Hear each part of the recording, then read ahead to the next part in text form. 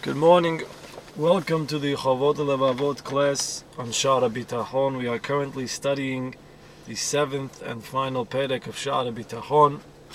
We have begun discussing in the seventh perek different levels of bitachon. And just to review a little bit, we went through the levels that there's a level of somebody who he's like he totally believes in his hishtalut. That's where his parnasah comes from. Of course, that's a level of no bitachon at all. Then we discuss somebody who his parnasah comes from what's called imtsa'ut bnei adam. He deals with other people in his life. So we said a person could be on a level where he has bitachon in the situations which are completely out of his control. The next level was somebody who has bitachon that even when it's in his control, but it's dangerous, etc., he'll refrain because of his bitachon. And now today we're going to discuss a higher level. Then we said a person could be, there was one more level that a person could be Makir Hashem even more, that he's Boteach and Hashem and all Imtsa'ei Parnasah, but like we spoke about, he has what's called a Shituf. He prays every day with Kavanah, but he believes, so to speak, that there's a little bit of a partnership, that his Hishtadlut is worth something, it does something, it has a power. Of course, that person is a Baal Bitachon, but it's not on the highest level. Today we're going to discuss a level higher than that. And this level is a person who's a real Baal Bitachon.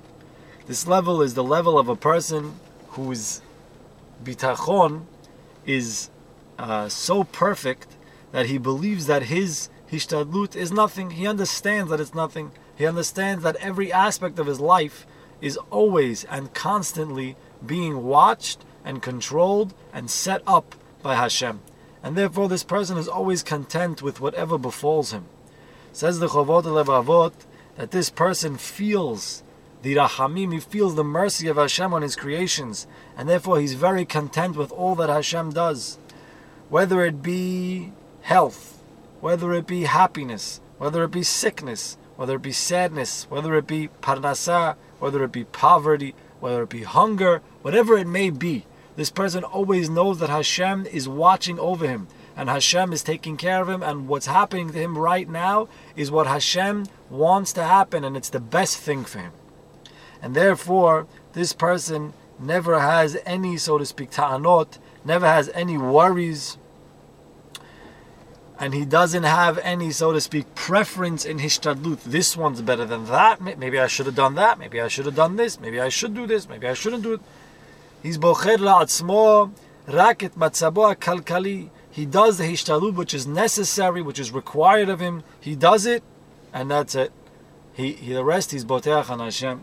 Says the Chovot Levavot, like one of the Hasidim, one of the great Baalei Bitachon once said, I never woke up in the morning and found myself in a situation where I wished that I was in a different situation.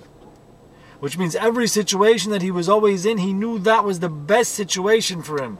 If he could do it again, if he could change it, he wouldn't change anything. Because he knows that Hashem is watching over him. Now, of course, there's a question on this, that if everything in life is so perfect and so exact, so why do we pray then? What's the purpose of praying? This is a difficult question, and there are different answers to it. And I can't say that I know all the answers, but just a few thoughts on why it could be that we pray. The first thought is that in order for a person to be a complete Baal Bitachon, we've spoken about many times, you have to be davuk b'Hashem, you have to be attached to Hashem constantly. Reb Shimshon Pincus, as well as others, explain that the concept of tefillah is to be davuk b'Hashem. So only a person who prays and constantly is praying and he's davuk b'Hashem, only a person who does that can be on this level of being a perfect Baal Bitachon. That's one concept. Another point is that sometimes Hashem puts us in a matzav where we have difficulty because He wants us to call out to Him. Now what that means is, because the best thing for us is to be able to be davuk b'Hashem on a higher level. So sometimes, let's say a person will be at a meeting, and the meeting will start to look south. All of a sudden the person will in his mind start saying Tehillim maybe. He reconnects to Hashem. He makes his connection to Hashem stronger. Sometimes Hashem feels that's the best thing for you. The way to make you connect to Him was to bring this, so to speak, tzara on you. And therefore, a person, by reconnecting to Hashem, sometimes that's what Hashem was trying to help you with. That's what He was trying to give you, which is, of course, always the best thing that you could have, because the closer you are to Him, the more you boteach in Him, the happier you'll be. And therefore, sometimes that could be the reason why we pray.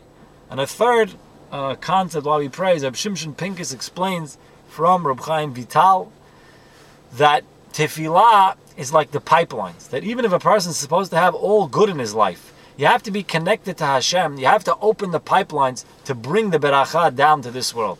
And therefore, even if a person is content with everything, but if you don't pray, you'll never have the good which is coming your way. And therefore, we have to always be praying to be davuk b'Hashem.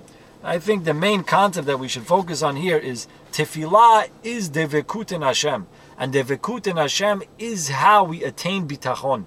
Being connected to Hashem is the way that we're able to teach ourselves that everything that's happening in the world is for our benefit.